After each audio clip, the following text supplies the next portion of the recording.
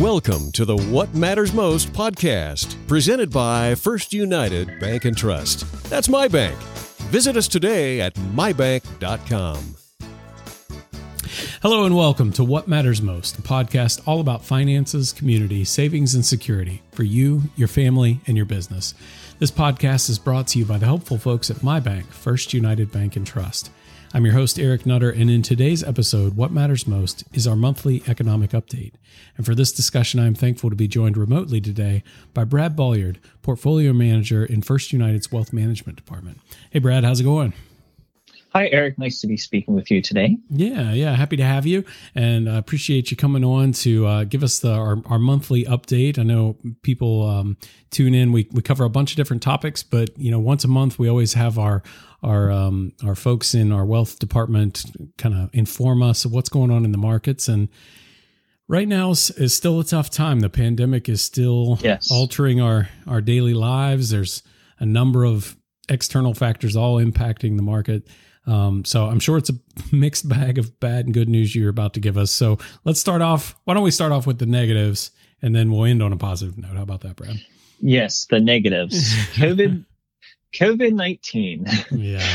Well, the number of U.S. cases of COVID-19 edged closer to 3 million today, unfortunately. And intensive care units in Florida were filling up.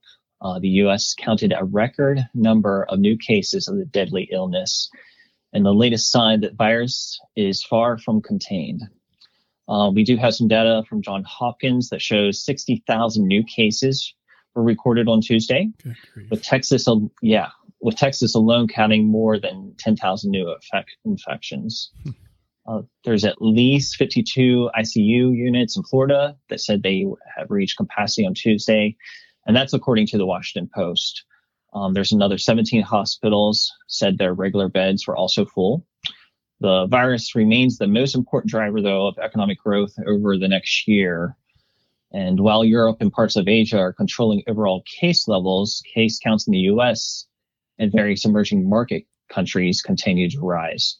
There's delayed reopening and continued lockdowns and reissuing lockdowns that will all have adverse effects on the path of the economic recovery.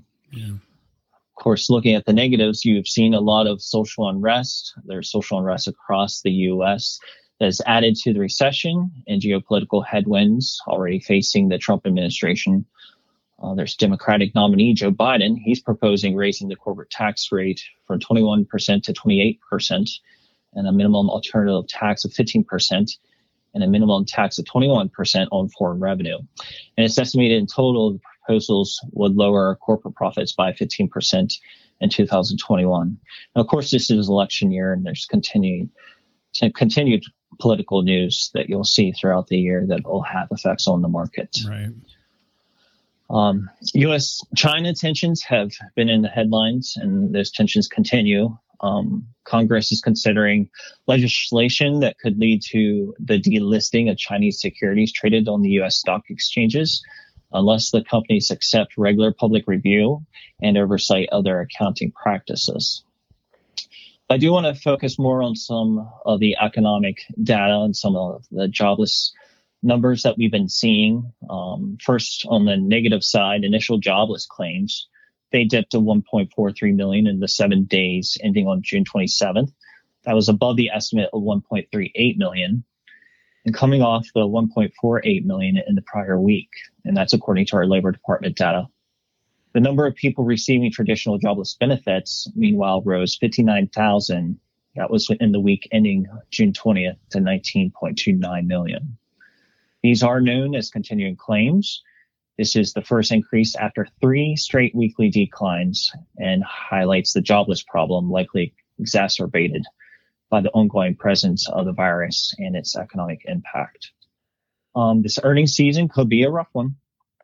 Current estimates see approximately a 40% drop in earnings for the second quarter, with little to no guidance from company management teams, and market volatility is expected to be elevated. Yeah, and to add to that, the U.S. China tensions. I know that in my house alone, the potential for TikTok to be banned in my teenager's life has had a major impact. So she's worried about that one. But so quite a few negatives there to report on. Are we seeing any positive signs that you can talk about?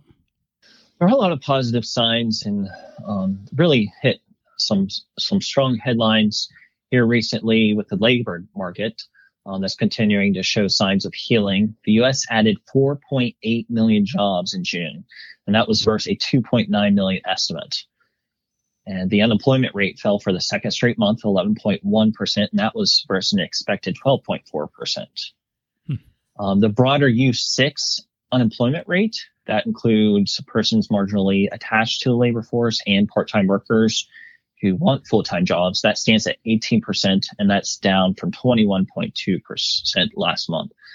So the labor market is showing strong signs of healing, looking pretty good there with some of the jobs that were added in June versus analyst estimates. I do want to talk about some of the manufacturing numbers also. The Institute for Supply Management's Manufacturing and Non-Manufacturing Index rose into expansion territory actually in the month of June, continuing the trend higher from the March low. The manufacturing index rose to 52.6% from a 43% last month. New orders 56%, production 57%, employment 42%, backlog of orders 45, and new export orders 47, all climbed by large margins.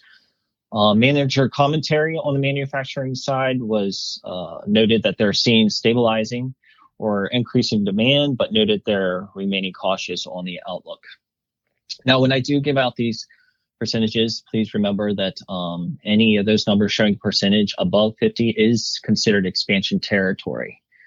So looking at the non-manufacturing index, that jumped to 57.1% from a 45% in May, the single biggest increase since the survey was created.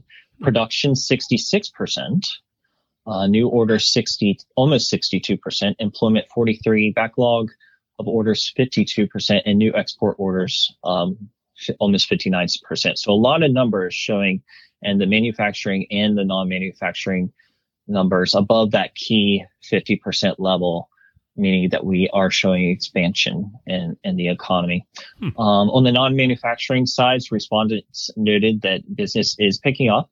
They're seeing supply constraints and issues, but still concerned about outlook due to COVID-19. And Trump recently even said manufacturing looks like it's ready to take off to a level that it's never been. The president says a lot of that has to do with our trade policy and because we're bringing manufacturing back to our country. The National Association of Realtors, also pending home sales figures, showed a historic rise of 44.3% in pending home sales for May. That was beating expectations that called for a 15% rise. The spike came as buyers returned to the housing market in spite of restrictions on open houses in many states. I do want to touch on consumer confidence. That rose in June. Of course, that was before today's 3 million cases that are being shown of COVID-19 here in the U.S., but consumer confidence there in June to a 3-month high as the reopening economy buoyed the spirits of Americans. And the index of consumer confidence rose to 98.1 this month from a revised 85.9 in May. And that's according to our Consumer Confidence Board. Well, I mean, those are some strong positives. So it's not all bad news. It's not all bad news out there. So do you have any closing thoughts to help sum up the current market conditions for this month? Yeah, definitely. I want to kind of summarize what we're seeing and some of the strategy that we're putting into place, some of our tactics based on the negatives and positives that we're seeing in the news. Again, the first half of 2020 has been one for the record books. From new all-time highs at the beginning of the year to the quickest descent into a bear market in history to the quickest recovery from a bear market in history. And we end the first 6 months of the year just 3% below where we began on the S&P 500. In the U.S., the number of COVID-19 cases hit new all-time daily highs multiple times in mid to late June and into the July 4th holiday weekend. To this point, hospitalizations have not followed the same path, as many testing positive are younger and age with less severe symptoms. We continue to see a U-shaped recovery in the economy and expect the next few months will be a hard struggle for the economy compared to the bounce back of the last few weeks, as rising case levels cause reopening to slow and or reverse in some areas. The yield curve is positive in general, mostly because of the large spread on the long end of the curve. The 10-year is only 0.679%. I believe that was around 0.65% when I looked earlier today. The 30-year at 1.441%. The Fed says they plan to keep rates low with their whatever it takes mentality. Our analysts aren't expecting inflation to be an issue throughout the year. We are neutral fixed income and maintain a neutral to modest overweight duration within our portfolios.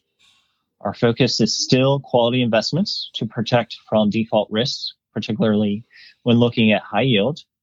We are underweight high yield credit, where we remain concerned that issuers are at the beginning of a prolonged downgrade cycle. We have also adjusted our equity allocation, locking in some gains as well as adding to our overweight in U.S. large cap equities that we believe will continue to weather the storm of economic uncertainty going forward. We still do remain underweight equities, but this is a modest underweight that we believe balances the more positive economic reports that have given an historical monetary accommodation with the looming political uncertainty and constant unfolding of the coronavirus story. Yeah. Great. Well, Brad, thank you so much for giving us that update. Thanks for joining me today and providing such helpful insights. If any of our listeners have a question, they want to learn more, what's the best way that they can get the support they need? Yeah, I mean, a lot of our lobbies are still have restrictions on them, but you can always go to our website at mybank.com/wealth. Find an advisor and ask questions. Of course, if you want to set up an appointment with one of our wealth officers and discuss the economy or your account or so on the wealth management side, please do so at the phone number listed there on the bank's website. Excellent. Well, that brings us to the end of our show. You can always find more episodes by visiting mybank.com/podcast or find us on your favorite podcast app. You can always leave feedback, ask questions, or request a topic for us to discuss by sending an email to podcast@mybank.com. Thanks again for listening. We'll be back next week with more helpful content. But until then, we wish you the best in focusing on what matters most to you. Do I have enough money to retire? Is my family protected if something happens to me? Is my plan getting me where I'm going? Are you ready if I want to be a doctor? When it comes to money, we all have questions. That's why First United Wealth Management has a team of experts ready to listen and provide solutions. First United Wealth Management. First United, my bank for life. This document is a general communication being provided for informational purposes only. It is educational in nature and not designed to be taken as advice or a recommendation for any specific investment product, strategy, plan, feature, or other purpose in any jurisdiction, nor is it a commitment from First United Bank and Trust or any of its subsidiaries to participate in any of the transactions mentioned herein. Any examples are generic, hypothetical, and for illustration purposes only. This material does not contain sufficient information to support an investment decision and should not be relied upon in evaluating the merits of investing in any securities or products. In addition, users should make independent assessment of the legal, regulatory, credit, and accounting implications and determine together with their own professional advisors if any investment mentioned herein is believed to be suitable to their personal goals. Investors should ensure that they obtain all available relevant information before making any investment. Any forecasts, figures, opinions, or investment techniques and strategies set out are for information purposes only, based on certain assumptions and current market conditions, and are subject to change without prior notice. All information presented herein is considered to be accurate at the time of production, but no warranty of accuracy is given, and no liability in respect of any error or omission is accepted. It should be noted that investment involves risks. The value of investments and the income from them may fluctuate in accordance with market conditions and taxation agreements, and investors may not get back the full amount invested. Both past performance and yields are not reliable indicators of current and future results.